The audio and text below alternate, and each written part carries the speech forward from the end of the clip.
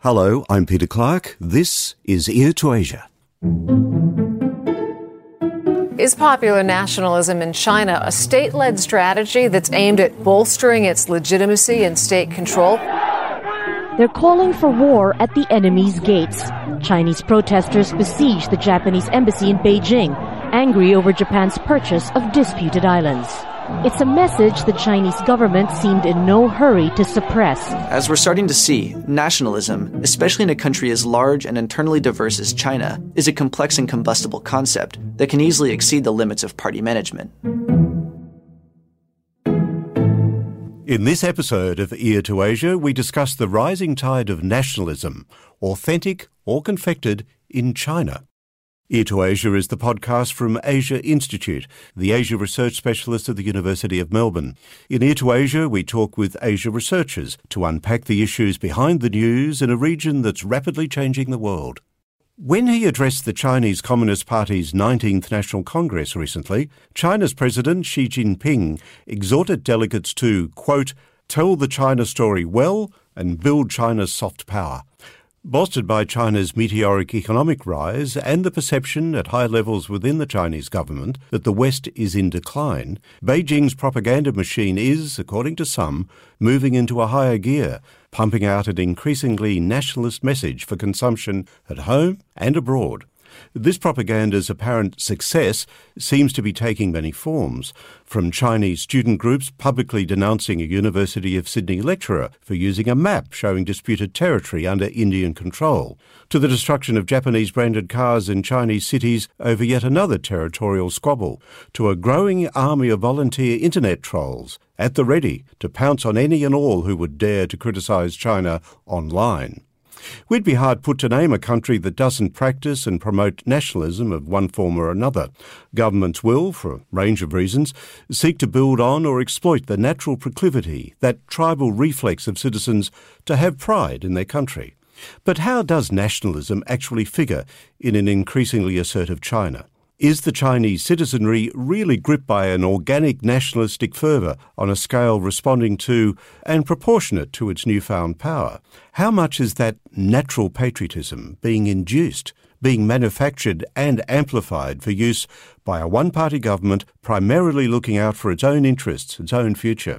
On this episode of Ear to Asia, Asia Institute political scientist Dr. Sao Kiat Tok and Dr. Delia Lin with us to examine the machinations behind and the implications of a growing nationalism in China.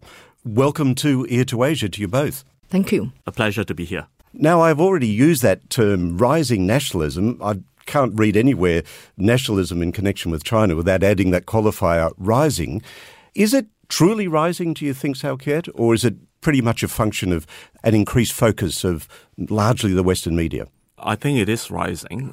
We have to probably put in context what's happened in the last 25 years or so.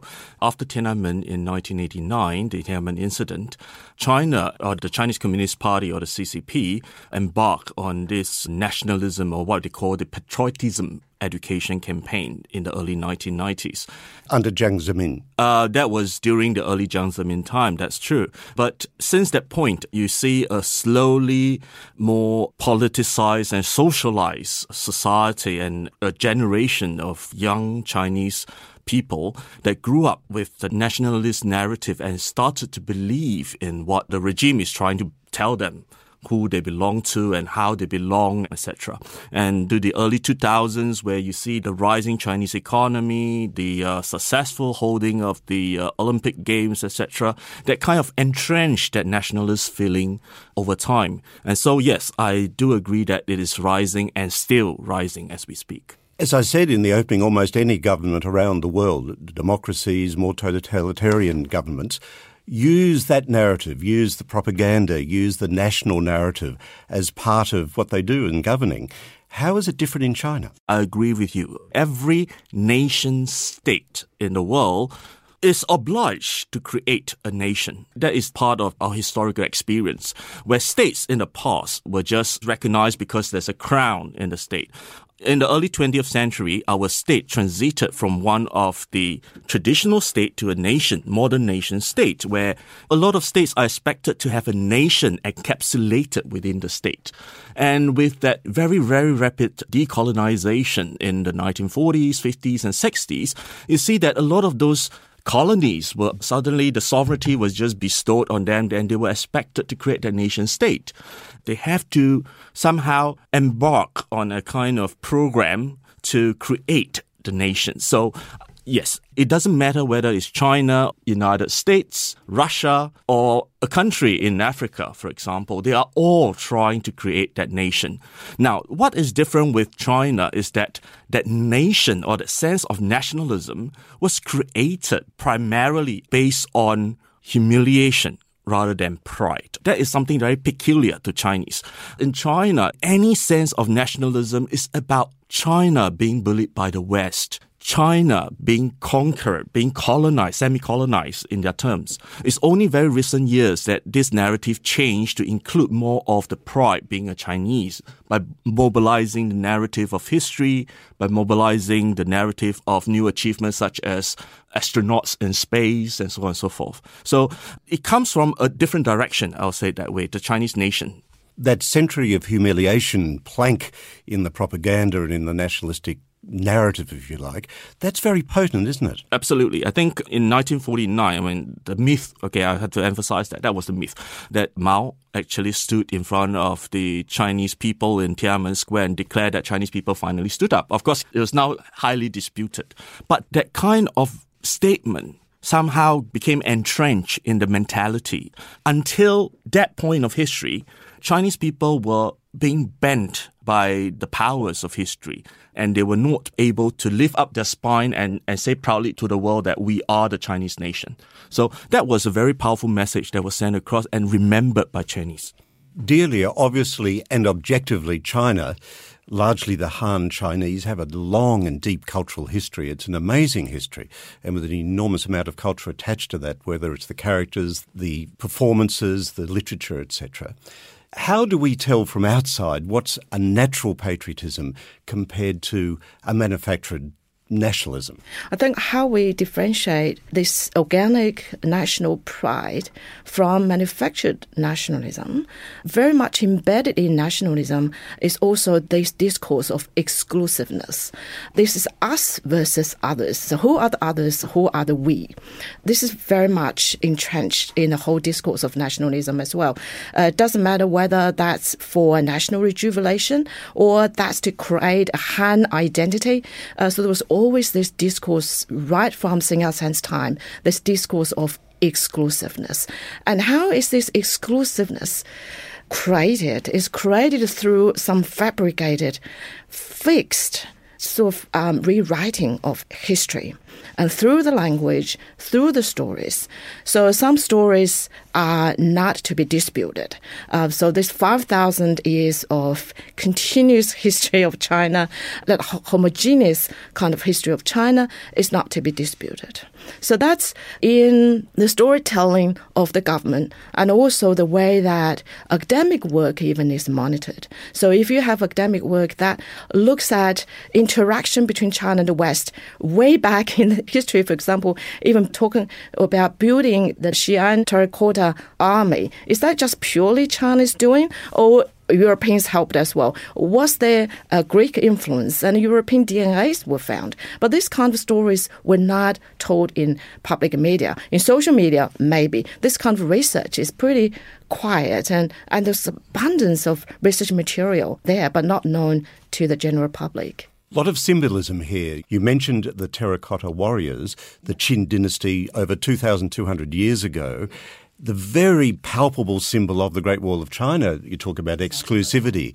these stories and people's understanding of them, how alive are they still within nationalist propaganda? They are definitely well alive. It's not that everybody believes it, and definitely there was skepticism, there was resistance, that's for sure.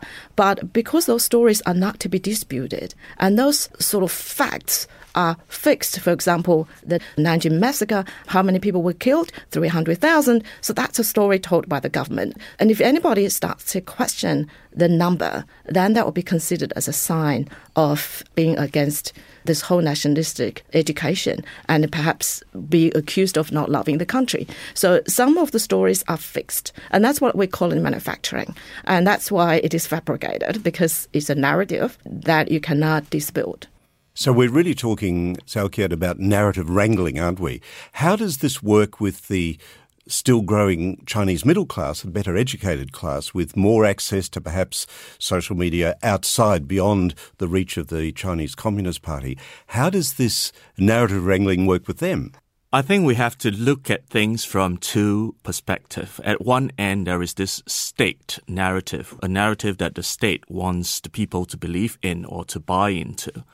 However, at the social level, there are lots of questionings, rumblings under the surface of the water.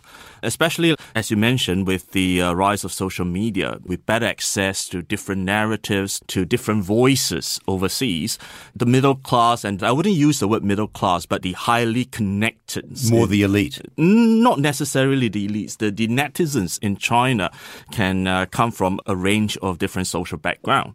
But with better access to internet contents, they are definitely capturing different narratives from outside China. However, my thought is that when you were brought up, you are socialized in a particular environment, you are basically within a box. And it is very difficult to place perspective or content outside the box. While some successfully integrate other forms of knowledge into their world outlook, most of them would reject narratives outside the box that they were accustomed with. That seems to be the case for a lot of people. And that box, I'd like to add, is very much governed by the government, the regime in China.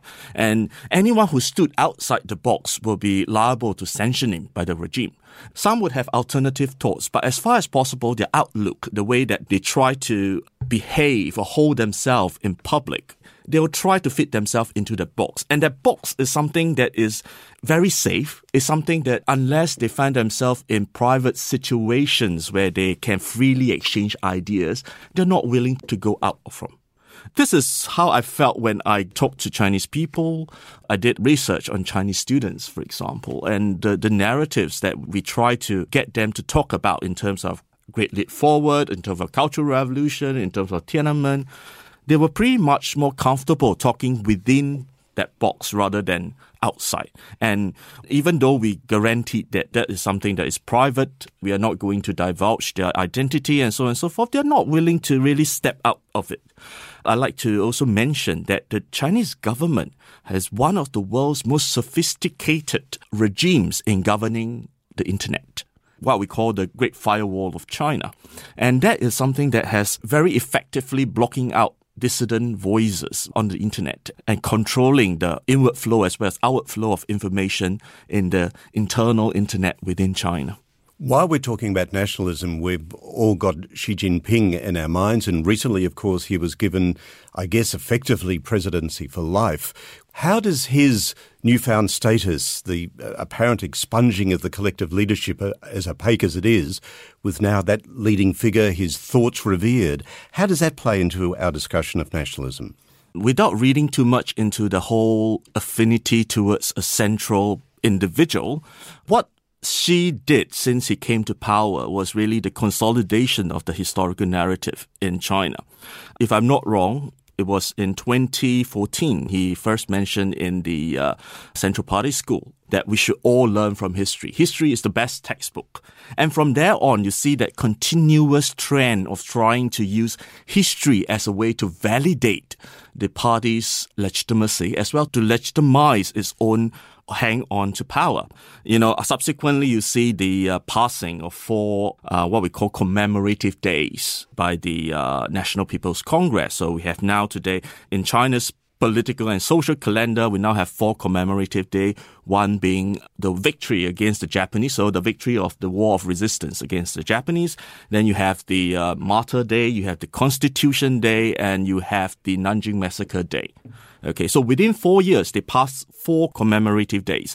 And all, if you look at them, is really tied into the kind of modernization of that national identity. It's about the creation of the nation state through constitution. It's about the humiliation of people through the narrative of Nanjing Massacre. It's, again, the humiliation of people and how Chinese stood up against foreign bullying in the Martyrs' Day. And, of course, the victory against the Japanese. It just tells all. So it's very much that kind of narrative that they want people to believe in. And since 2015, Xi actually effectively locked down any revisionist ideas of the party's history. So party history is no longer subject to discussion. It's locked and cast in stone. That is something that cannot change anymore. In fact, a lot of social media like Weibo and WeChat, the notice was out to say that any discussion on history will be locked. The account will be locked and the person will be investigated for all the narratives. And not only the person who actually talk about that alternative narrative, but also the person who initiated the WeChat group. So if a person talks about it within a WeChat group, then the so-called group leader, the person who initiated a WeChat group, will be persecuted as well. Now, that's a disincentive, isn't it? And it shows you how crucial the narrative wrangling actually is. Here in Australia and in the Anglosphere, we talk about World War II, but in China, they don't call it World War II at all. It really has Japan, as you've already alluded to, embedded in that description of World War II. And just recently, the actual length of that war that we call World War II was extended right back to, 1931, to make sure that the Communist Party of China was part of that narrative.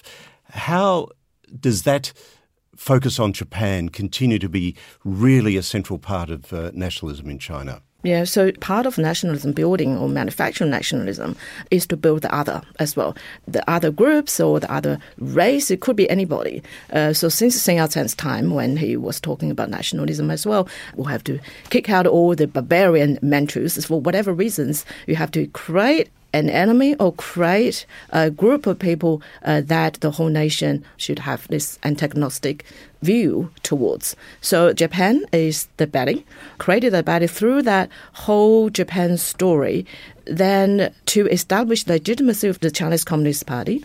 So as what Sophie just mentioned, all those commemorative dates and all those remembrance days, so all those stories about the humiliated past is also to create the glorious imagination of the Chinese Communist Party. To say who is the one who brought you out of this humiliation is the Chinese Communist Party. So when we talk about nationalism, we usually talk about love for the country and love for the state.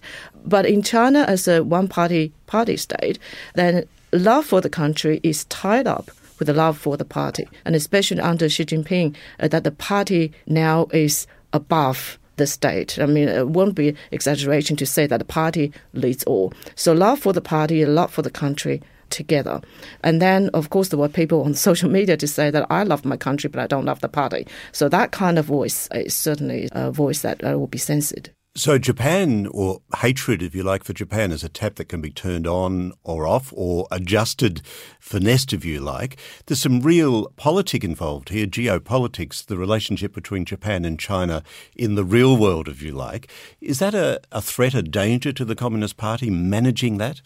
Yes and no, because when we talk about international relations, we talk about the state-to-state and also subnational relationships and also people-people relationships. And certainly it would affect people-to-people relationships to a great extent when that hatred, that baseless hatred is amongst many people. But with a lot of people traveling to Japan and seeing a different country and also write about their stories, resistance is also very strong as well. Resistance resistance is tremendous via social media, even with this strong censorship. Resistance from? So from the people who are seeing a different world and who are thinking and who are questioning, even though perhaps they tend to think within their box, and even though that kind of resistance can be futile and it can be suppressed very easily, but the resistance is there. So stronger the control is, I believe, stronger the resistance is. And the people are very intelligent. They try to find ways through all the censored social media expressing their views. I agree with Delia about the resistance. However, I think a lot of this resistance were internalized rather than externalized. In my chats with some of the Chinese students around Melbourne, a lot of these students, while they are aware of, Tiananmen incident, for example, while they're aware that they were subject to the oppression, to their freedom of speech and freedom of thoughts and etc., they become socialized to that more international ideals of what a human being should be. But when you ask them about what they will do when they go back to China, they will almost unanimously just tell you, we will zip up our mouth and shut up and not say anything about it. They know that the world has changed. They know that they are subjected to certain oppression of rights that they're supposed to enjoy, but they are not going to rise up against the regime simply because they know. And that is a very peculiar situation that a lot of these Chinese found themselves in. You're listening to Ear to Asia, a podcast from Asia Institute at the University of Melbourne. I'm Peter Clark with political scientists Dr. Delia Lin and Dr. Sao-Kiat Tok. We're discussing the role of nationalism in China. In this discussion on nationalism, Delia, could we just focus on ethnicity for a moment? We've acknowledged the Han Chinese domination. We've all heard of the tussles with the Uyghur people in the west of China, and Islam is involved in that as well. When I was visiting a place not far from Kunming called Lijiang, which is an old ancient canal city, it has one minority there, for example, that's very matriarchal, and I'm seeing a lot of this nationalistic narrative as very patriarchal, and there are other minority groups there as well. How does that incipient or barely emerging pluralism play into our discussion, do you believe? The minorities within China? Good question. I mean, China has so many minority groups and so many ethnic groups. Some of them have got their own languages. They certainly have got their own cultural background, their own belief systems. You can look at different stages of what China has done in terms of dealing with this complexity, because very much in nationalism is this homogeneous historical account. There was only one story, there was one history, we're all one nation. So for a very long time, in the 50s and 60s, definitely there was a very strong assimilation projects. The government decides how many ethnic groups there are. So that story again is set by the government, 56 ethnic groups. And that's, of course, it's open to discussion and debate. Are there only 56? But then any discussion or any skepticism over this number cannot be discussed. So this is fixed. There were 56 ethnic groups. And those 56 would have been demonstrated, for example, at the Olympics. Yeah, that's right, exactly. So acknowledging that plurality on the one hand and assimilation on the other. Assimilation through language policies, through building Chinese schools in those minority groups and making people feel that their children and grandchildren would be better off by studying or by learning Mandarin, and also to monitor or to censor what they do for their religion. I'll just add that most countries in the world actually do similar social re-engineering process. I mean, you look at a lot of the multicultural modern nation states. Malaysia, I was from Singapore, so Singapore did the same.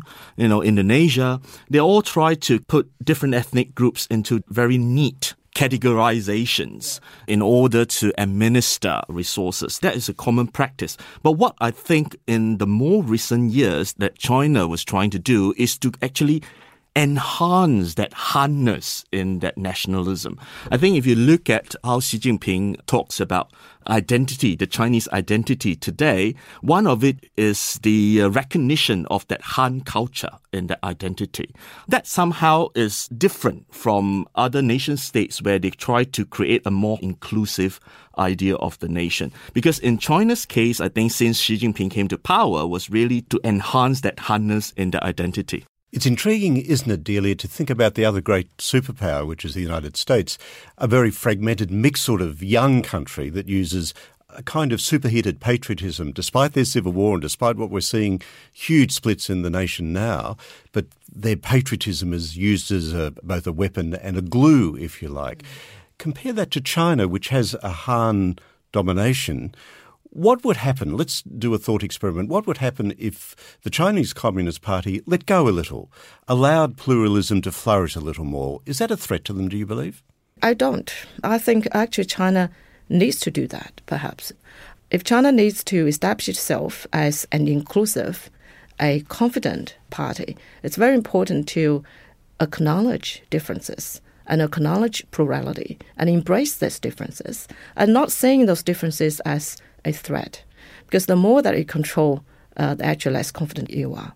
And I think the outside world and also a lot of people inside are saying that. Whether or not people inside the country can say that aloud, that's a different story. But if we do this thought experiment, as if CCP opened the door and allow a lot of plural discourses to be created within the society, what are the implications of that? Of course, it's very difficult to imagine the CCP to do that because that really means the change of the entire way of governing. I just can't say where it ends. It's basically a river of no return. I'd like to hear your views on that too, Sao Kia. Well, I think it is a situation where, to use an analogy, the Chinese Communist Party is riding a tiger. It gets on the tiger in order to build the nation, but it cannot get off the tiger right now because getting off the tiger would mean disastrous consequences for itself. Looking from the leadership's perspective, the dangers of them acknowledging such differences is far too great. The political consequences is far too great. Could you be more specific? Just name a couple of those real threats. Well, a good example, the early 2000s, there was this new revisionist ideas of how Japan has changed the historical fabric of China. They talk about the anti-Japanese war, World War II, where Japan's rules might not be entirely that brutal to the Chinese nation. There are certain positive things that Japanese have brought. Downplaying that. Yes. But then the regime really quickly just come in and squeeze down all this narrative. Why? Because if this narrative were allowed to grow, it will directly challenge the legitimacy of the Chinese Communist Party. That kind of plurality is not allowed. Okay? In the case of ethnicity has been the very core of Chinese nation all throughout history. Delia mentioned something about Sun Yat-sen. In Sun Yat-sen time, when he first thought of using the idea of nationalism, he excluded the Manchus and the so-called barbarians and said, China is Han Chinese. But he found that there were not many audience to that narrative. And he started to include other ethnic groups into that narrative. You can say it's out of historical contingencies and occurrences that came together, and it became a success. The nationalist revolution became a success.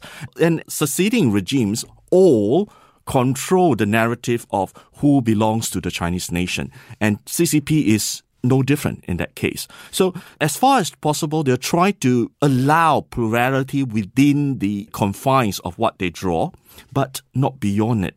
Because anything beyond it is going to undermine the very narrative. They have to reconstruct the entire narrative to accommodate the new differences, which is a huge undertaking for any regime. From outside China, we tend to think of the population being homogenous in terms of their being captive to the propaganda. Now, I guess we've all had conversations late at night over a few drinks with Chinese citizens where there's a really strong subtext, jokes, references, and of course that's what human beings are like.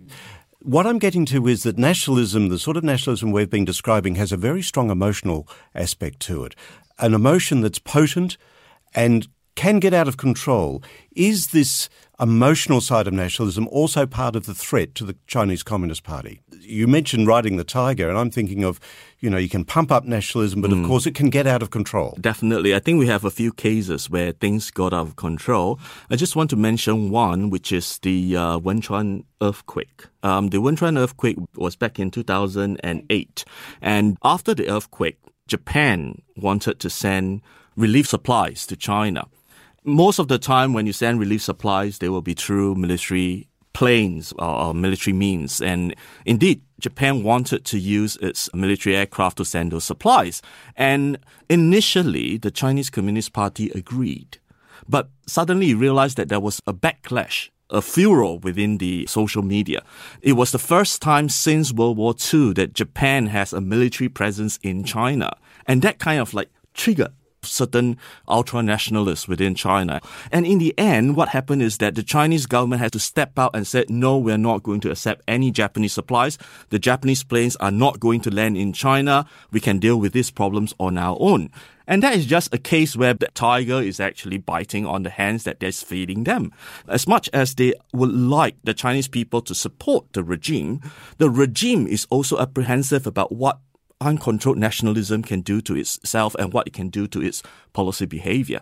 Final question to both of you. Stepping back from the content of what we've heard from both of you today and looking at the quality of the research and what you're able to actually research within a very complex, large and totalitarian state, how do you effectively and authentically bring to us quality research out of China? How difficult is that, Sao Kiat?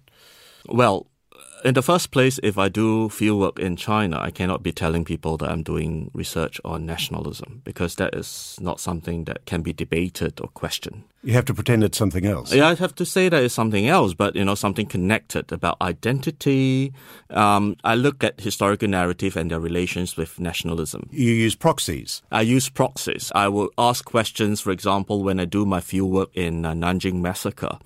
I will ask questions about how the museum was built, what are the different phases the museum was built, did the narratives change, and I will document the narratives. I will interview people based on their recount of the Nanjing Massacre history. I'll look at videotapes of what has been produced by the state and compare them with others. So in a more comparative way without really touching on the topic of nationalism, even though I am working on nationalism. So it's about how you introduce your topic, really. A lot of time, our research will bring us to pathways that we didn't anticipate in the first place. And just to share with you why I started on this project is a very interesting story. I lived in Beijing after the Olympics in 2008, 2009. And out of curiosity, I one day took a bus out to this far-flung suburb in Beijing, the Lugoqiao. Lugoqiao is the Marco Polo Bridge, which is where the Japanese invasion officially first started. It's not just commemorating the bridge, but also they built a museum. So basically, it's a war memorial for the anti-Japanese war. And if you walk through the entire exhibition, I went through with a very neutral attitude, going in thinking that there's something nice to see, how they remember it. And then after I went through the entire exhibit, I came out of the museum feeling I want to kill some Japanese. It's how powerful it is. It's very powerful, that kind of things that they pile on you. And I still remember back in 2009, they still have this, at the very last exhibit, was this panel which talks about how many Japanese soldiers were killed by the Chinese over time. It's not about how many people died in the war, but really how many Japanese soldiers we have killed. The enemies. The enemies. Well, that partly answers the question on how effective all this propaganda and nationalism Absolutely. is. Yeah. Talking about research, though, as professional researchers, Delia, does it worry you that there's still an enormous amount we're pretty much focused on the externals, if you like, and what comes out of the regime and little bits and pieces, but the subtext, if you like, the more subterranean sociality that's going on, the resistances that are truly going on, I guess, human beings be human beings. That's the hard part to research, isn't it? Very hard, because especially when it comes to resistance, then you perhaps have to rely on a lot of social media, because we can record all the WeChat messages, but then you have to hide the identity of the people. And some of my informants take pictures and have to hide their identities, who took the pictures, because you do want to protect their identity. You don't want them to get into trouble. And hide your motivation. Absolutely agree with Sao Kiat that you have to hide your motivation while you're studying this, because especially when you know that you're going to interview people who are very outspoken, especially out of a few drinks. But there are also people who are afraid and people who have internalized this whole emotion or affective attitudes are a big part of whole nationalistic campaigns, the frame of reference and how they interpret stories and how they interpret incidents and how they craft the stories themselves and through internal, because that's all they know. So there are people like that as well. And if they know that you hold a different view, they immediately would shut down. They wouldn't want to talk to you at all. Because the whole nationalism education or propaganda is not just about top-down. To study nationalism in China, you do need to study lived experience. You do need to study what people really think. And to make people feel safe to say what they really think, to recount their own emotional responses to things, then you don't want to put out your purpose very clearly, because then that will definitely affect the way that people respond to your questions. Well, a fascinating topic and not an academic one. This is crucial to all of us. It's alive, it's dynamic, and it's happening to us right now in the world. Thank you to you both, Sao Kiat, Delia, for being with us today on Ear to Asia. Thank you, Peter. It's a pleasure. Thank you, Peter. Our guest this time on Ear to Asia, political scientist from Asia Institute here at the University of Melbourne, Dr. Sao Kiat Tok and Dr. Delia Lin. Ear to Asia is brought to you by Asia Institute of the University of Melbourne, Australia. You can find more information about this and all our other episodes at the Asia Institute website. Be sure to keep up with every episode of Ear to Asia by following us on the Apple Podcast app, Stitcher or SoundCloud. And it would mean a lot to us if you'd give us a generous rating in iTunes or like us on SoundCloud. And of course, let your friends know about us on social media. This episode was recorded on the 13th of June 2018. Producers were Eric Van Bemmel and Kelvin Parham of profactual.com. Ear to Asia is licensed under Creative Commons, copyright 2018, the University of Melbourne. I'm Peter Clark. Thanks for your company.